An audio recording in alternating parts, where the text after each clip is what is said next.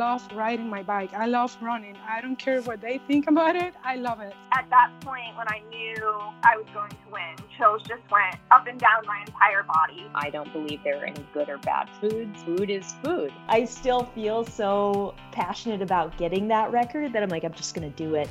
As an athlete, I was like, what's my story or what's your story? What can you learn from it? And what can you teach people? Welcome to the Iron Women podcast. I'm your host, Haley Chura. I'm joined with my co-host, Alyssa Godesky, who this past weekend was nominated for the Social Media Impact Award at the Outspoken Women in Triathlon Awards. Alyssa, I'm sorry to say I tuned in and I was pulling for you, but you did not win. How are you handling the loss? Haley, you know, it was a tough loss, but I'm doing okay. And been able to just channel the emotions into happiness because the tuning in for the awards, if anyone else, our listeners were tuning in, it felt like a big reunion. Like I just felt like there were so many names of women who we've had on the podcast, that we've chatted about on the podcast, that I've seen in the triathlon circles all around. And it did make me wish that the summit was in person so we could all be face to face. But it was just kind of like a nice feel good occasion, even though I lost. Congratulations to Hunter Ralston, who did win the Social Media Impact Award. But overall, I feel like the good vibes of the night were able to just carry me through, Haley. Yeah. And someone out there, people did, they like your social media. That's kind of nice to get that feedback in this day and age we live in. I was super pumped. I have to give a shout out my athlete who I coach, Tiancia James. She did win Athlete of the Year, which I was really, really pumped. She's an incredible, incredible human, ER doctor, mother of 3. She qualified for Kona for the first time after trying for 6 years. Of course, postponed a little bit, her Kona debut, but hopefully 2022 will be a big year for her there. So super pumped. And like you said, there were some other women we've had on the podcast. Nia Aboate, who we talked to earlier. She's the author of I Am a Triathlete, that book. We interviewed her earlier this year, I believe, and she was the outstanding media contribution. Amanda Wendorf, who we talked to, people might remind her as the Harvard educated lawyer who raced at the very memorable Ironman Ireland. We had her on a few years ago, and I know people really, really enjoyed her interview, and she won the Triathlon Community Service Award. That's fun. And yeah, not only have we talked to Amanda herself, but we've talked to many athletes, including myself, who have been part of like that Community Service Award, been on the recipient end of Amanda's community service as she's put together so much with the I Race Like a Girl E-Race like Zwifting team.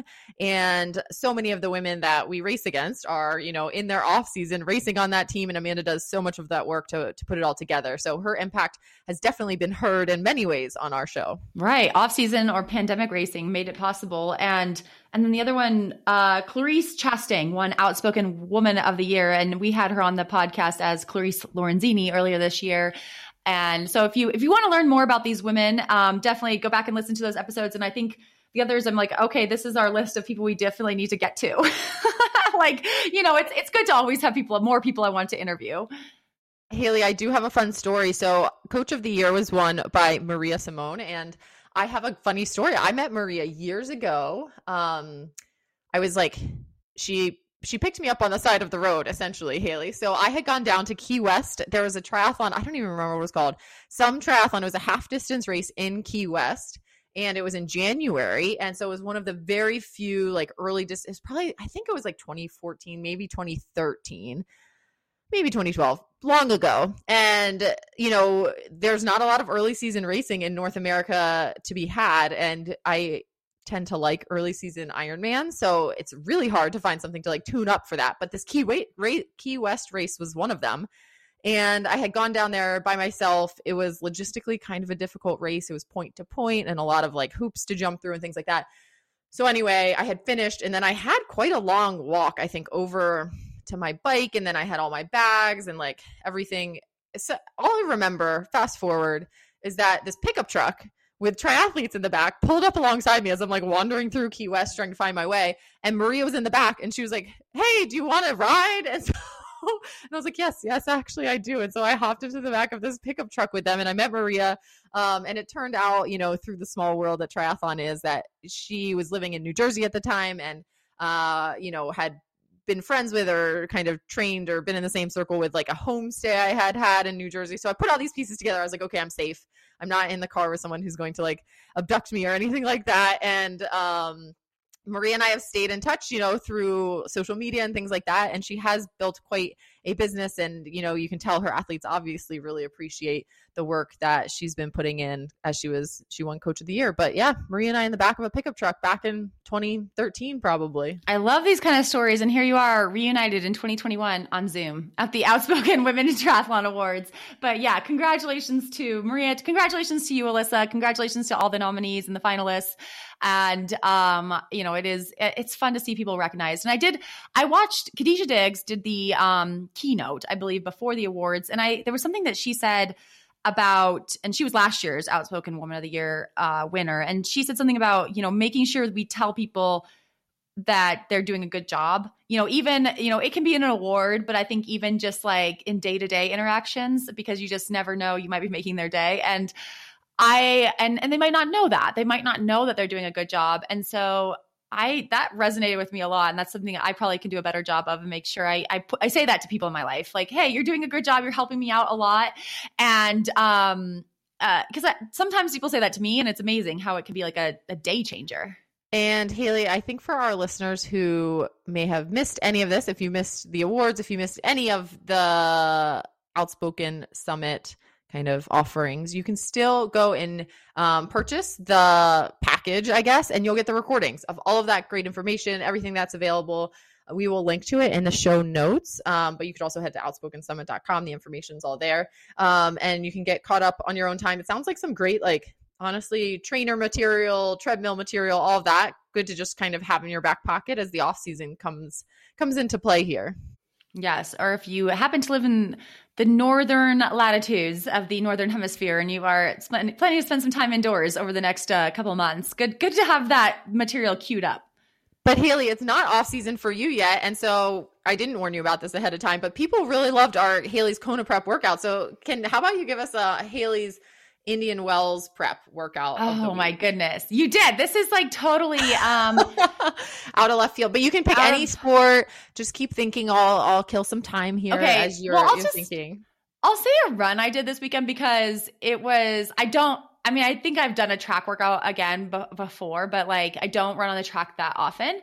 But it is fun and it's like those are easy to scale. And this one was like particularly memorable because so I don't run the track that often. And a lot of times I prefer probably the treadmill if the weather is bad, just because I can just type in a pace and just hit that pace and stay, very focused. But this past weekend, it was really warm out and here in Bozeman, and it was clear. We had snow and then it all went away. And then I needed to run on Sunday and the gym doesn't open till noon. And it was just so nice out. And I was like, I gotta go. Like, I want to go run. And so I went to the track and I was running some 400s, which is a little bit out of my comfort zone. And, it's pretty fast, but it was also incredibly windy, like so windy. So I'm like, okay, but it's an oval, right? So I'm going to have a headwind on one side. I'm going to have a tailwind on the other side. And the time differential between the headwind and the tailwind made my pacing, it was terribly paced. I was like, I could not, the watch didn't even matter, but I was trying to run around 1:30 for 400. So around 6-minute pace. And I was anywhere from 1:34 to 1:23, and they felt the same. The 1:34 and the 1:23 felt the exact same, which normally that is a big, big difference. But because of how the wind was blowing, sometimes I could not tell the difference between a 1:34 and a 1:23.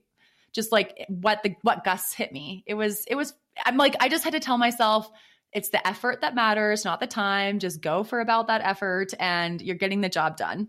Oh, wait, how many 400s did you do? Did you tell us that? Oh, I did 10 400s. I did 10 400s and I did 100 meters walk, 100 meters jog in between, which I love walking. Like walking recovery is my favorite thing ever. And I did, I don't know if you watched that video a few weeks ago in that article in I think it was the Irish Times about Eliud Kipchoge. And, they showed some of his workout and He was warming up at like 9-minute mile pace, which for a guy who can run a marathon under 4:40 per mile pace is like quite the differential. And I think they were talking about when they were warming up, they would do strides and they would walk in between the strides. And so I'm like, there is a place for walking. I'm a big fan of it. When you want full recovery, if your coach tells you to like jog because you're not supposed to be getting full recovery, there's a place for that as well. Totally. If you have the pass to walk, I agree. Like, don't make it harder than it needs to be, right? So relish in it. Yes. And again, I think there is some value in sometimes training in less than ideal conditions like wind, because we race in less than ideal conditions. And I do always try to remind myself that the effort is more important than like a specific pace. So if the conditions make it where, you're not able to hit that exact pace that you were going for, go aim for that effort, deal with what conditions you have on the day. And it is similar to a race day when you might have bizarre conditions, but the conditions hit everyone. Wind hits everyone. So it's just like, just know that you are making forward progress, even if you don't feel like you are. And Haley, we don't have any mailbag this week, but our listeners can always send in questions to the mailbag, ironwomenpodcast@gmail.com, ironwomenpodcast@gmail.com. And we have a super fun interview for everyone today. But before that, Haley, we have an update to the Inside Tracker deal that is going on, as they are a podcast sponsor and a sponsor with Feisty Media. But with the holidays, with Black Friday happening, they've updated their deal to be even better. So this holiday season, the best gifts are personal, and there's nothing more personal than the gift of good health. Whether your loved one runs, bikes, hikes, plays sports, or simply wants to improve their wellness, Inside Tracker is the most personalized way to make sure their body stays in it for the long haul. Gift cards and clothes are impersonal and expected, so why not get your loved ones a gift that is truly special and unique to them? This Black Friday, save $200 on Inside Tracker's Ultimate Plan, the most comprehensive way to get personalized insight into their body's well-being. No two people achieve optimal health the same way. Age, genes, nutrition, and lifestyle all play a part, but no matter who you're shopping for, Inside Tracker's personalized nutrition and performance system provides the most detailed analysis of their biomarker data from blood, DNA, lifestyle, and fitness tracking. Inside Tracker gives them the power to achieve a healthier, longer life through concrete, personalized action plans consisting of proven, science-backed recommendations. So head to insidetracker.com/ironwomen today to save $200 on the Inside Tracker's Ultimate Plan. You'll also get 25% off site-wide to give the gift of personalized health. And everyone, Feisty listeners are also getting an extra with a free inner age test. So again, insidetracker.com/ironwomen. Really good to get on top of that holiday gift giving. And I love gifts that are more experience, or like something you can use and something like that. And this definitely fits into that mold. So get a head start. Get on this deal. Yeah, no supply chain issues for blood testing. I mean, or hopefully not. Actually, I shouldn't even say that. There's probably going to be like a shortage of vials or something.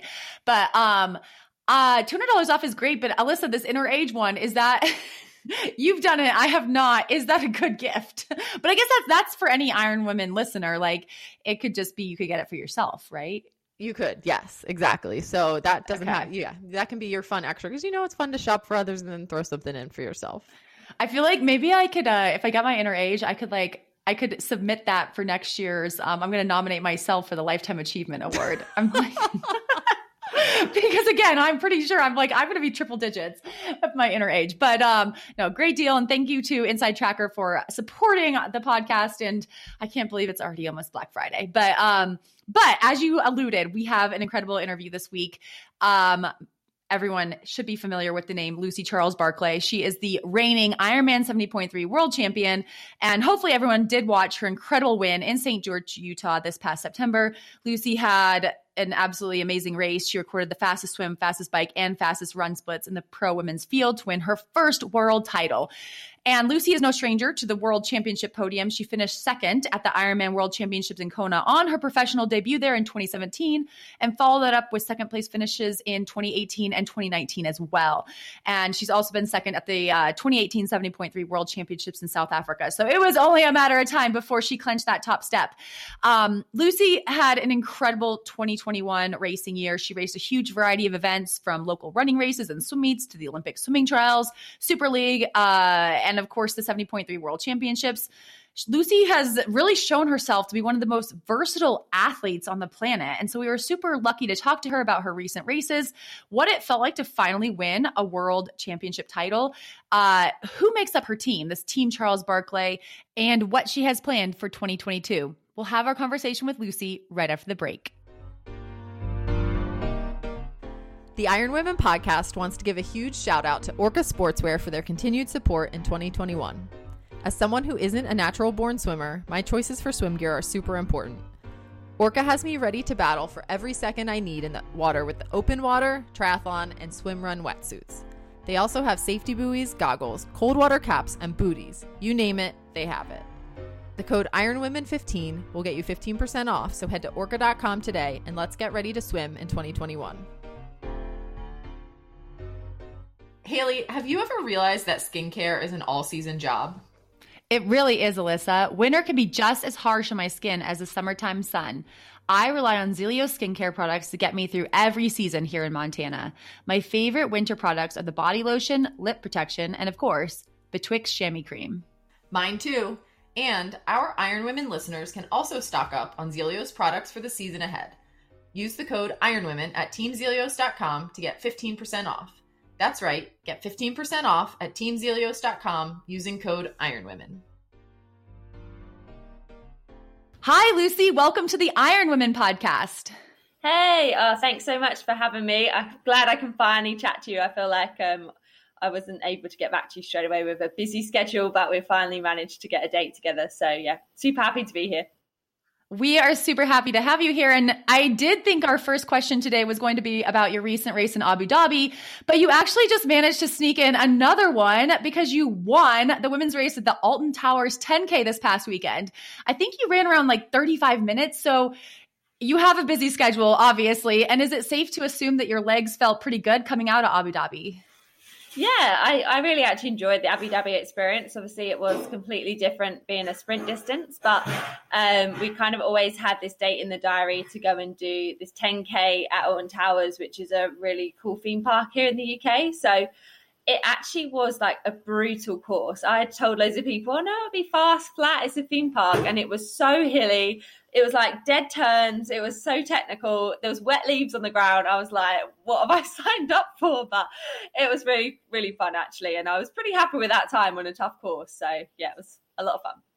And we do want to ask you about your 12th place finish at the World Triathlon Championship Series race in Abu Dhabi just over a week ago. It was a fast and furious draft legal sprint race. So your first ever sprint distance race. And in your post-race YouTube video, you mentioned racing with different tactics than your usual plan so that you could get to the front and stay there. So how did you feel about your performance?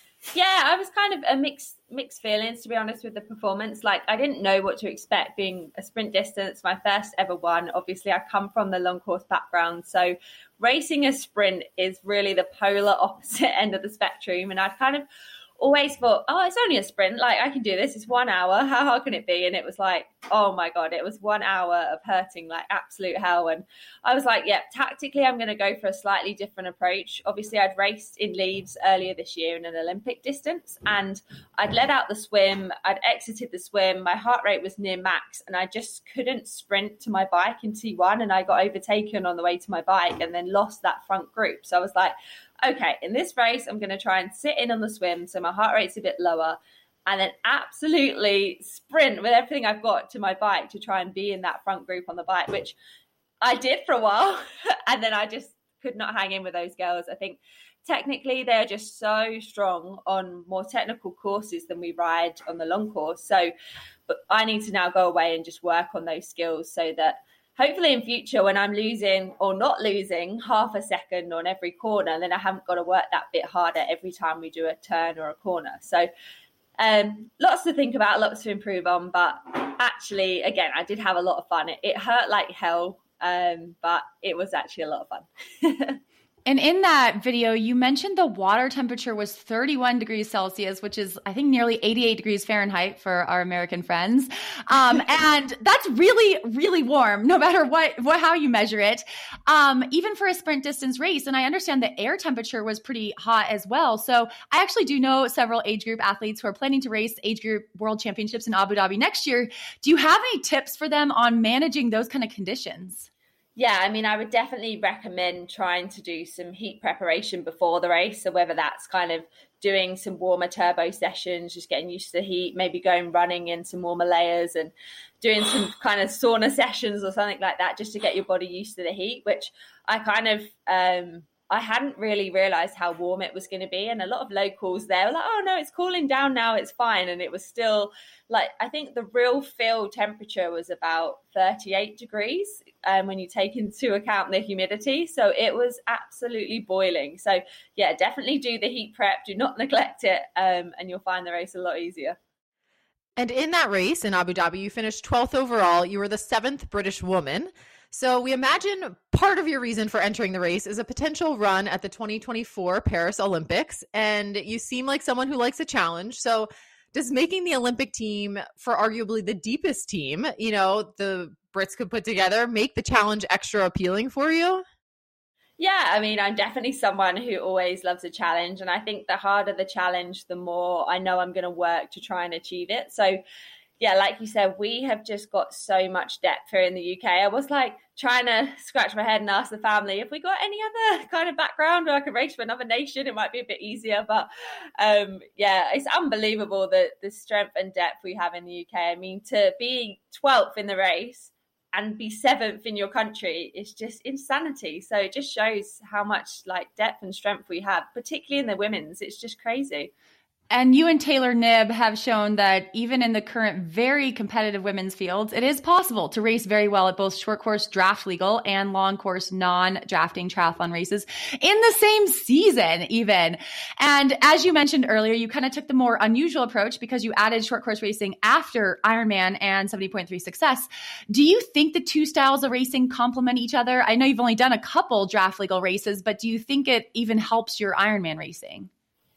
Yeah, I think even at 70.3 Worlds, and I actually raced the European 70.3 champs as well, I think in both of those races, my transitions were just a slight bit better than maybe they would have been just from doing the short course, because you can't afford to waste any time there in short course. So even if I'm only saving 10 seconds throughout that kind of transition period and a 70.3, it's still, I've lost an Ironman before by 9 seconds. So it can come down to small margins. So yeah, I think there's so many skills to learn, and I'm definitely, even only having done 2 of the draft legal races, I feel like my confidence of bike handling has improved so much. So, I mean, quite often the long course races aren't on the most technical courses, but sometimes you will get a technical descent that actually maybe before I hadn't been confident doing, but now I feel so much more confident on my bike, knowing how it's going to perform in different conditions.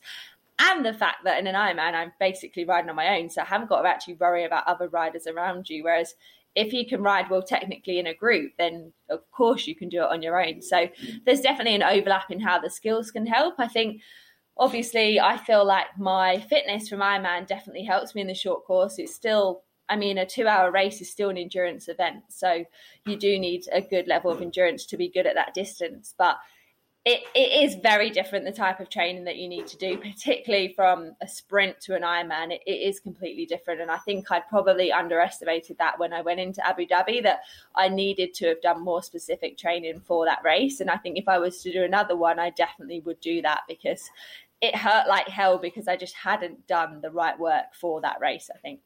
And Lucy, you've had an incredible season, and we do want to back up a little bit here to talk more about that. So let's back up to September and the Ironman 70.3 World Championships. You had the fastest swim, fastest bike, and the fastest run splits in the pro women's field. So did winning your first world title just feel like this perfect day that all came together? Yeah, I think if you want to win a world title for the first time, and I felt like it had been a long time coming, that was definitely the way to do it, to go and kind of get the fastest on each discipline. It was really a dream day for me. And yeah, I've obviously had multiple second place finishes. So it was even more sweeter to finally get that win, I think I've got 4 second place finishes across the Ironman and 70.3. So yeah, it was so good to finally get that win on that race. And I think in one of your pre-race interviews, you mentioned being nervous because you felt so fit going into the race. So do you normally get nervous for races? And is there anything specific that you do to manage the feeling or that you did ahead of St. George? Yeah, I think there's always some nerves before every race because I think it's only normal to have some nerves, particularly if you know you've done the work. I think that was the difference with St. George. I knew I'd done the work. I knew I was in amazing shape, and I knew that there was the potential to go and win the race. And I think that's why I was more nervous, because I thought, if I do this right, I can win it. But if I mess things up, then I might kind of throw away the chance to get a world title. So it was so important that everything went right. And as triathletes know, so many things can go wrong in a triathlon, particularly on the longer distance, where there's just so many elements to the race that you might get wrong. And obviously having a mechanical bike, things can go wrong with it as well. So there was a lot of nerves on that start line. And I even remember back to my swimming career, I think the better I got at something and the more I believed I could win, actually the more nervous I got, particularly at the higher end competitions where you're just like, actually, it could be so life-changing if I get this right on this one day, and you've only got the one opportunity to do it. So yeah, but I don't think nerves are a bad thing either. It just shows you care, and it shows that you've kind of done the work and you deserve to be there. Do you do anything? Are there any mantras, or like, do you surround yourself with certain people? Do you listen to a certain song? Is there anything you do to kind of just like keep yourself in the moment, keep yourself focused, and like remind yourself that the nerves aren't a bad thing, but you still need to like get on that start line? Yeah, I think I normally just kind of plug in my earphones, go into my own little world, and I tend to have like a playlist of songs that I would listen to on my key workouts, and that's kind of the same playlist that I bring in before a race. It almost gets my head into that same mindset of, okay, this is the time where you've got to make it count. And obviously it helps you remember back to the key sessions that you did where maybe you absolutely nailed it and you were like, okay, this is contributing to my next race. This is definitely a step forward in my training. So remembering that before a race, I think gives you a lot of confidence. Can you share a song? What's on Lucy's pre-race playlist? Oh, I love a lot of Imagine Dragons. They're definitely on there. I'm quite a big like Eminem fan as well. So like there's a song, One Shot, One Opportunity. I used to listen to that, I think, when I was about 9 years old before swimming competitions. So it's kind of stuck with me. But yeah, I like anything upbeat, anything with good lyrics just to get me going, get me in the mood. And Lucy, you posted a really fun YouTube video of your pre-70.3 Worlds altitude camp in Cedar City, Utah. And it seemed like you had quite the crew traveling with you to help you there. So can you tell us a little bit about your team, the different roles they play, and like how that all goes into getting you ready for a big race like the World Championships? Yeah, so over the years, we've definitely kind of built up a team to help us. I think it feels like we almost have like a whole rolling show to get everyone there for the race. So this was the first time we traveled actually with my physio. So he came out there and kind of just kept the body in the best possible shape leading into the race. And I think I'd done quite a lot in the season, so my body was definitely getting more and more tired. So just to have a physio there day in, day out, if I had a small niggle, we could kind of get to the bottom of it straight away. Obviously, I had my sister Holly there, who is able to document all of the stuff that we get up to, when it goes right, when it goes wrong, and just sharing that story with everyone, which is great, especially when it's your sister as well, because you can kind of, I'm just obviously so comfortable around my sister, and she knows what questions to ask, when not to ask questions, and leave me alone. Obviously, my husband Reese is there, who's been there from day one, just supporting me. Kind of, he's playing that coaching role, even though I have another coach, Dan Lorang, now as well. But Reese is there day to day just to see how I'm doing, and ultimately making that final decision about whether I can or can't do a session, because he will know exactly how I feel. And then we also have Paz on our team, who just deals with the day-to-day stuff, organises everything, drives us to the pool, wherever we need to be for our sessions, just keeping track of time and making sure we've got everything we need to perform at the right level. So it's definitely a whole team affair when we go to races. Like, I could not do it on my own. I really do need those people around me to help me perform at my best. And what about at home? I know that you posted your video about your transition practice and someone was timing, someone's filming. Like what about your team at home?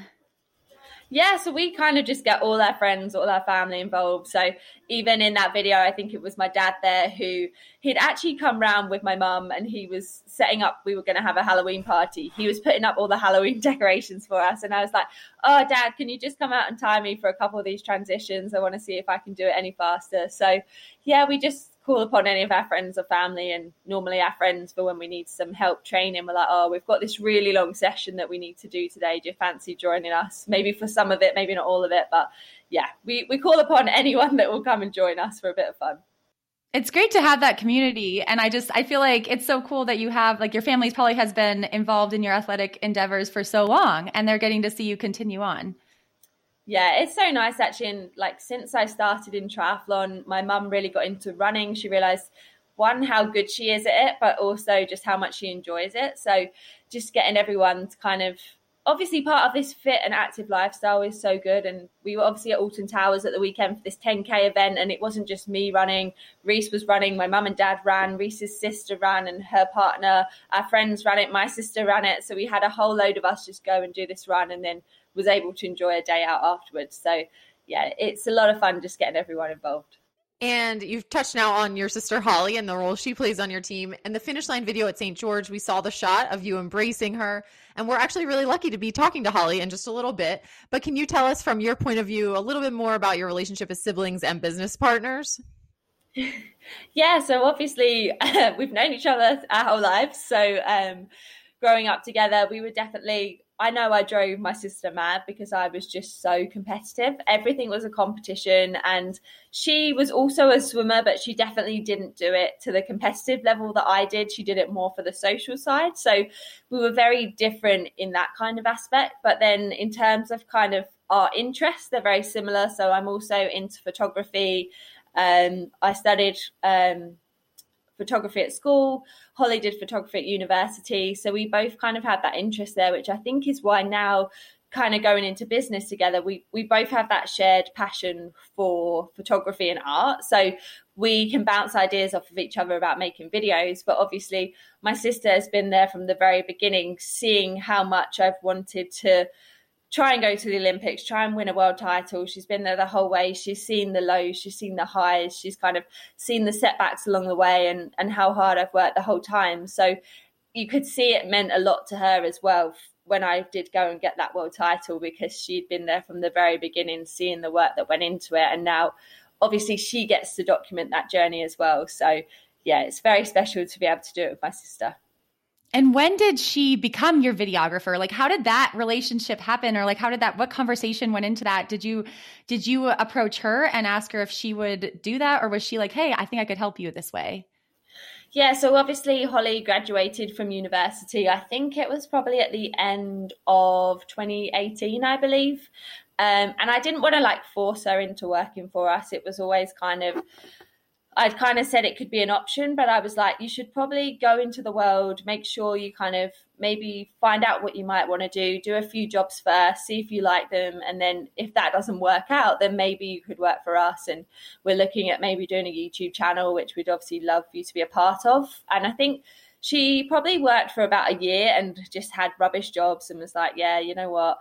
All of this sucks quite a lot. So maybe I could actually come and work for you and kind of help you with your media. And obviously having the experience and knowledge in photography, we knew that she would be good at that. But we kind of said, yeah, that would be great. But straight away, we sent her away to kind of do a video editing course, just to kind of get the basic skills, because it's actually pretty hard to make good YouTube videos. So we're like, if you go and do that, then at least you've got some knowledge there. So we sent her away on that. And then I think it was after Kona 2019, Holly started making videos for us. And just now, like looking back on the progress she's made since then on these videos is just phenomenal, because she's poured all of her talent and hard work into these videos. And yeah, we're always blown away every time she makes a new one. We're like, this is just so good. So yeah, really, really cool that she's done all of that and been part of the journey as well.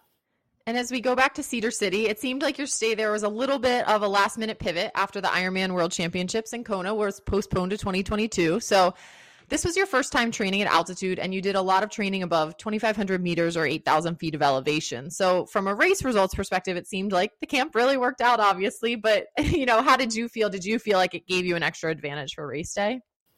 Yeah, so the camp had always actually been planned around Kona. So we was always going to go there, but it was more that we would do the altitude camp and then go to Kona and hope that that work would pay off a bit later.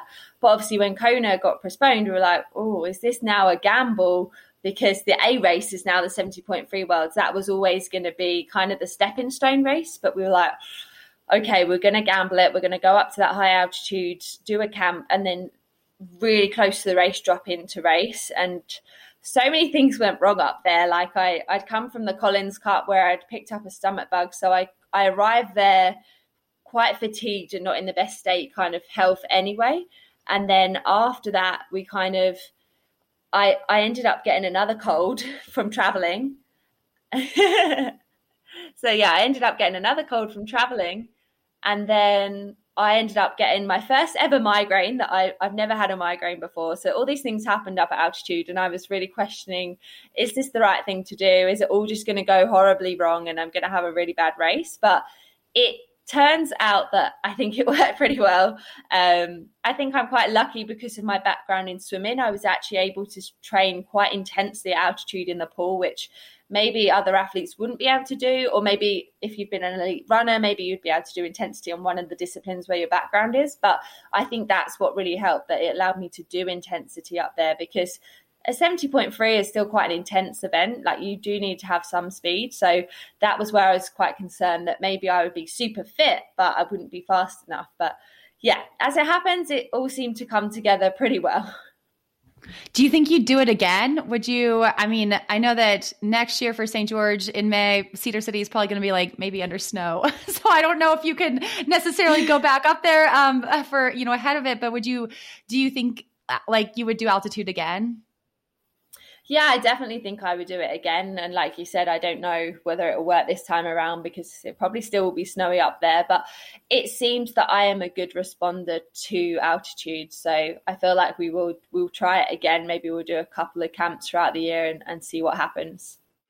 And okay, I want to go back to, it seems like, seems like you have a little bit of a fear of missing out. And in one of your videos, I think you even said that. And that was one of the reasons that drove you to compete in so many events. I mean, just alone this year, I think you did the Olympic swimming trials, Super League triathlon, World Triathlon Series championship races, 70.3 triathlon, park run, London Marathon, Collins Cup, local swim meets, and then, local 10K. I'm sure I'm forgetting a few. And so you go into these races and you're not necessarily 100% prepared for all those start lines, but you put yourself out there anyway. So you win a lot of races, but it seems like you're also like just not even afraid to lose. So do you feel like missing out is worse than, missing a start line or being on a start line a little unprepared?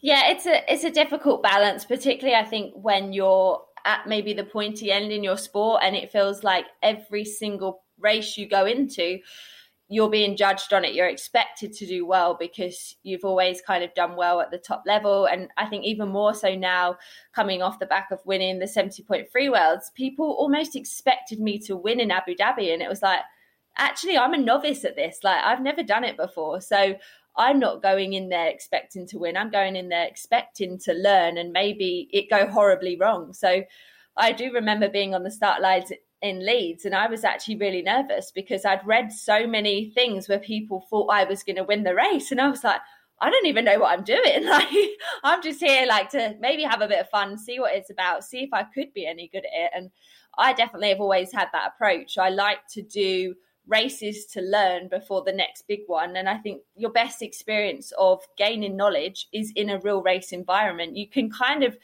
mimic it to some extent in training, but you're never ever going to get the best learning experience unless you're in the real race actually doing it. So I obviously am someone who loves to race. As a kid, I wanted to do everything, and as I came into triathlon, we did everything. We did kind of mountain biking, cross country racing. We would just give it all a go, and I think that's probably why we've done quite well in triathlon, is just because we have always put ourselves out there even if it isn't always going to go well. But it is hard because you do see people going, oh, well, that wasn't very good. And it was like, well, what did you actually expect? Because I've never done it before. So, yeah. Do you just like drown out those, just like try to ignore them? I mean, is it mostly about like insulating yourself with people who really support you and understand what you're doing, and just like ignore the commenters? Yeah, I think if I listened to all of it, then I wouldn't be on those start lines having the fun that I'm having. And obviously I went and did Super League in Malibu, which again was a completely different experience for me. But I just had so much fun because I just went there with no pressure. I knew I was going to learn a lot. I knew I was going to be a long way out of my comfort zone. And yeah, the best thing to do is just kind of block out any of those comments and just, go there and know why you're there, and know that your whole team knows you're there just to have some fun, and they're going to support that no matter what. I hope our listeners were really listening to that, because I think there's so much value in hearing that someone like you sees value in going into a race not expecting to win, right? But expecting to learn. I think that's like such a key concept to really longevity and just like having fun with this, crazy endurance stuff that we all do and that sort of thing. So definitely, listeners, write that one down.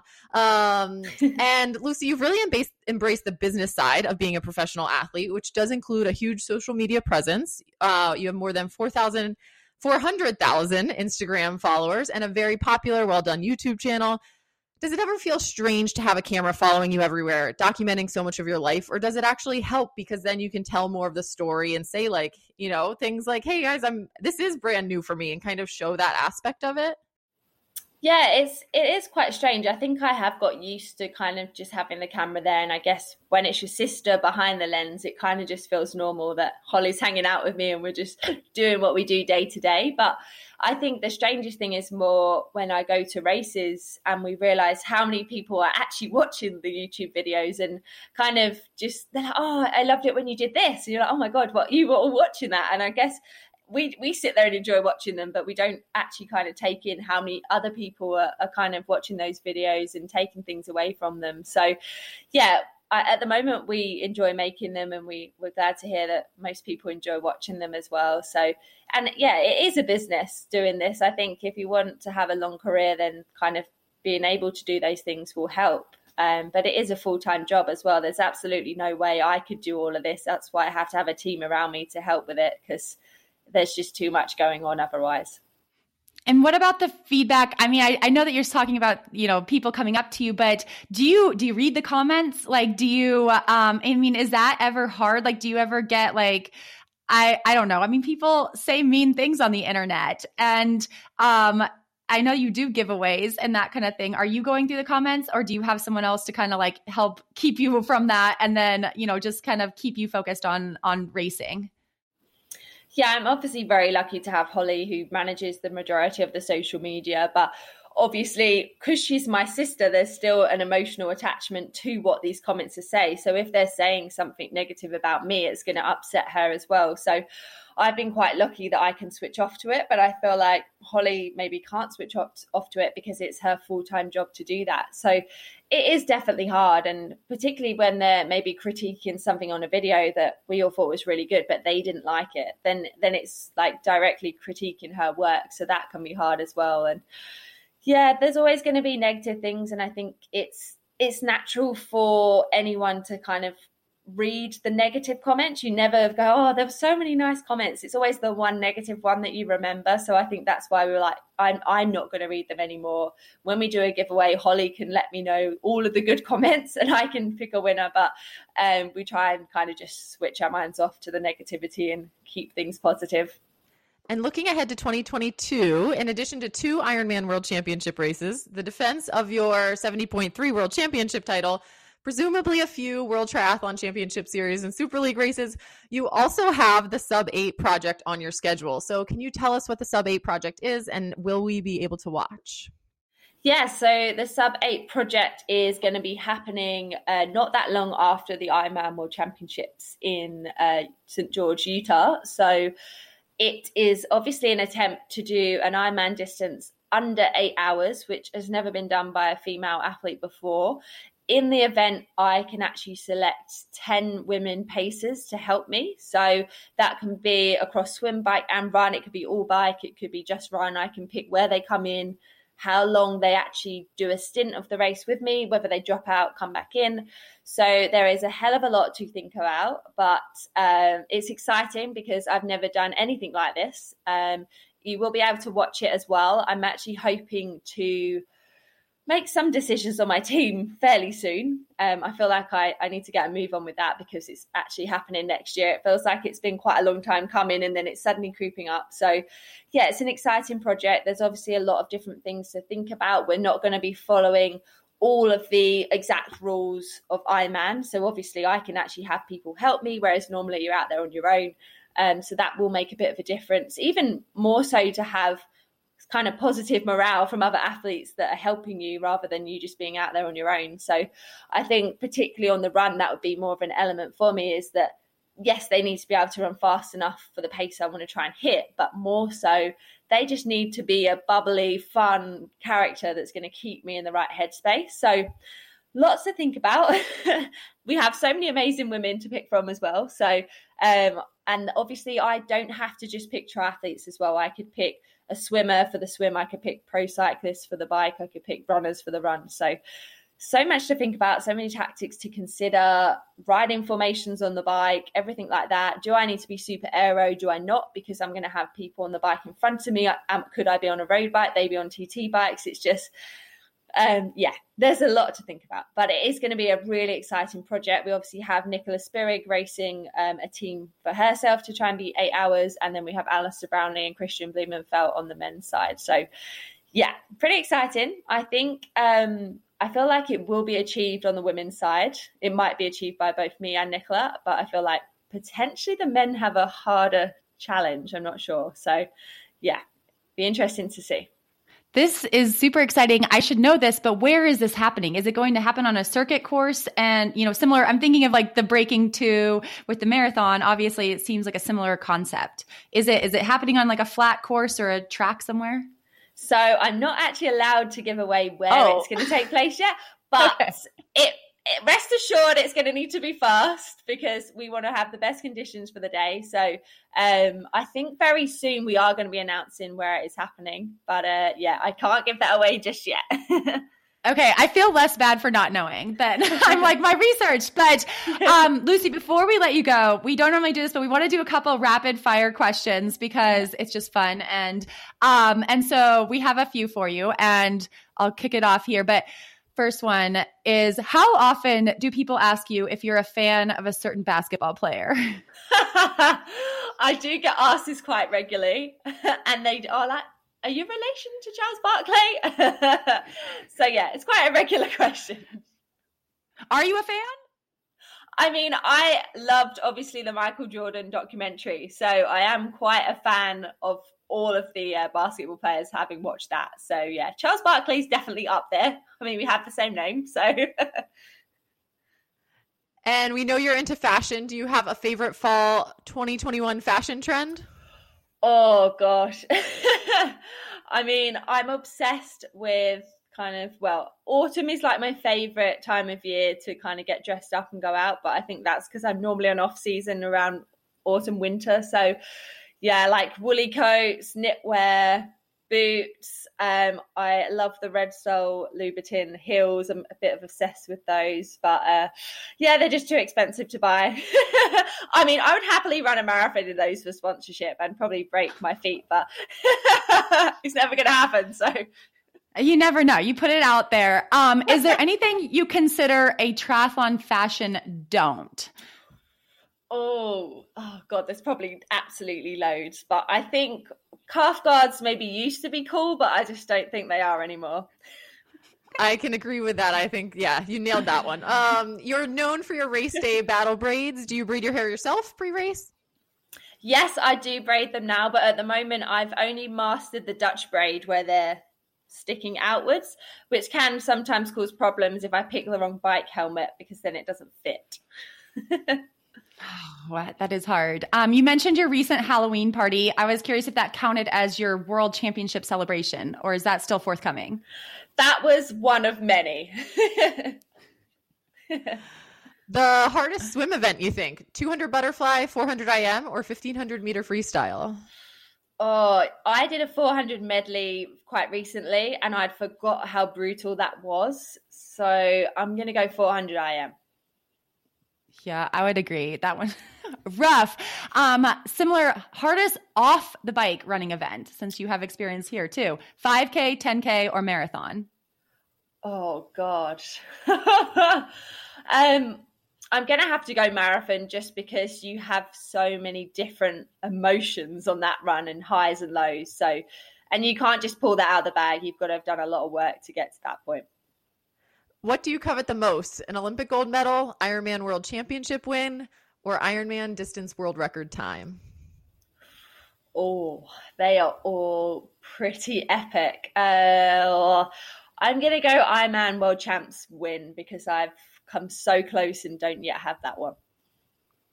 Okay, we kind of might have already answered this one, but aside from the Louboutin heels, is there a dream sponsor that you don't have yet? Oh, God. I think it would have to be Mercedes-Benz because I am obsessed with the G-Wagon car. I would love one of those.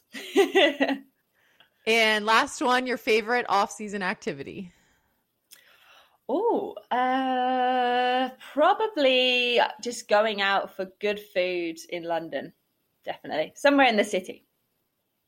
And I think you're on the start list for Challenge Daytona. Are you planning to race that? I mean, presumably the off season isn't too far away. So after Abu Dhabi, I decided that I'm definitely on off season now. I think for me, that was probably already one race too many. So I am now all about the food and having some good time leading into Christmas. So yeah, that is me done for this year. Well, we are so thankful that you gave us some time during your off season. We hope you enjoy the rest of it. You get all your great food in London, dressing up in your favorite autumn clothing and having fun celebrations week after week, because you've had a season to celebrate. But thank you so much, Lucy.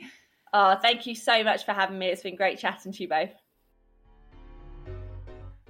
Hey, Haley, it's officially fall and I am drinking my Nuun Hydration Immunity. Haha, Alyssa, I love a good pun and a good warm fall beverage, but can you tell me a little bit more about this new Immunity 3 product? What does the 3 stand for? It stands for vitamins, electrolytes, and prebiotics, the 3 keys to staying healthy and hydrated this season. Nuun Hydration Immunity 3 comes in mandarin orange and superberry flavors, and all Iron Women podcast listeners can get 30% off Immunity 3 and the whole line of Nuun Hydration products by using the code STAYFEISTY at nuunlife.com. Haley, have you ever been jealous of the elite running or cycling groups who are able to get their blood work done super quickly and efficiently because they have a doctor on staff? Yes, I have been jealous. I have a great primary care physician, but I'll admit, sometimes I'm curious about certain blood markers in between my annual doctor visits. Me too, and that's why I'm excited Inside Tracker is here. Inside Tracker is on-demand blood testing. You pick your plan online, schedule your blood draw appointment locally, and get your results within a few days. My favorite part, they don't just give you data, they provide you with nutrition and lifestyle tips too. For a limited time, Inside Tracker is offering our listeners 25% off of their entire store. Just go to insidetracker.com/ironwomen and get started. It was really fun to hear about Lucy's incredible year. I'm disappointed she won't be in Daytona, but I'm glad she's taking time for herself, some off-season time, because it sounds like she's gearing up for an equally impressive 2022. And for all of our listeners, if you did catch that, next week we are actually chatting with Holly Charles, Lucy's younger sister, and the videographer and photographer behind Team Charles Barkley. And Holly's giving us the inside scoop on all of those amazing YouTube videos. So definitely tune in next week for that great episode and great interview. Haley, if the sister vibe goes out well and our listeners let us know what you think by writing into the mailbag at ironwomenpodcast@gmail.com. Maybe one day we'll have to have our sisters on the podcast. I know. We are about fans their of roles sisters in our illustrious careers. I feel like my sister would be up for that. But no kidding. I know we are big fans of the sisters. And I do think, it is fun having these two interviews back to back. So definitely come back everyone next week and hear Holly's side of the story. And just a reminder that this week is the special Inside Tracker bonus that you can get, which is like the $200 off of the Inside Tracker Ultimate Plan plus 25% off site-wide, whatever else you would like. And you can add a free inner age test for our feisty listeners. So head to insidetracker.com/ironwomen to get on top of that deal. And if you do the inner age test, write into the mailbag, let us know what you think, what your thoughts. If you think Haley should do it, let her know it's not that bad. It's worth it. Yeah. Maybe we could do a poll, or we could do like, if this gets certain number of listens, Haley will do the inner age test and tell what it is. Yeah, be public about what it is. If mine is like younger, yours is younger. It's just mine wasn't as much younger as I wanted, but it's not your like mental inner age. I think that's important to, it can't measure how young you feel in your mind, which is the important part. Okay. Yeah. But it is interesting. Anyway. But thanks to Inside Tracker for that special deal. Everyone head to insidetracker.com/ironwomen. And Haley, I'll talk to you next week. Bye, Alyssa.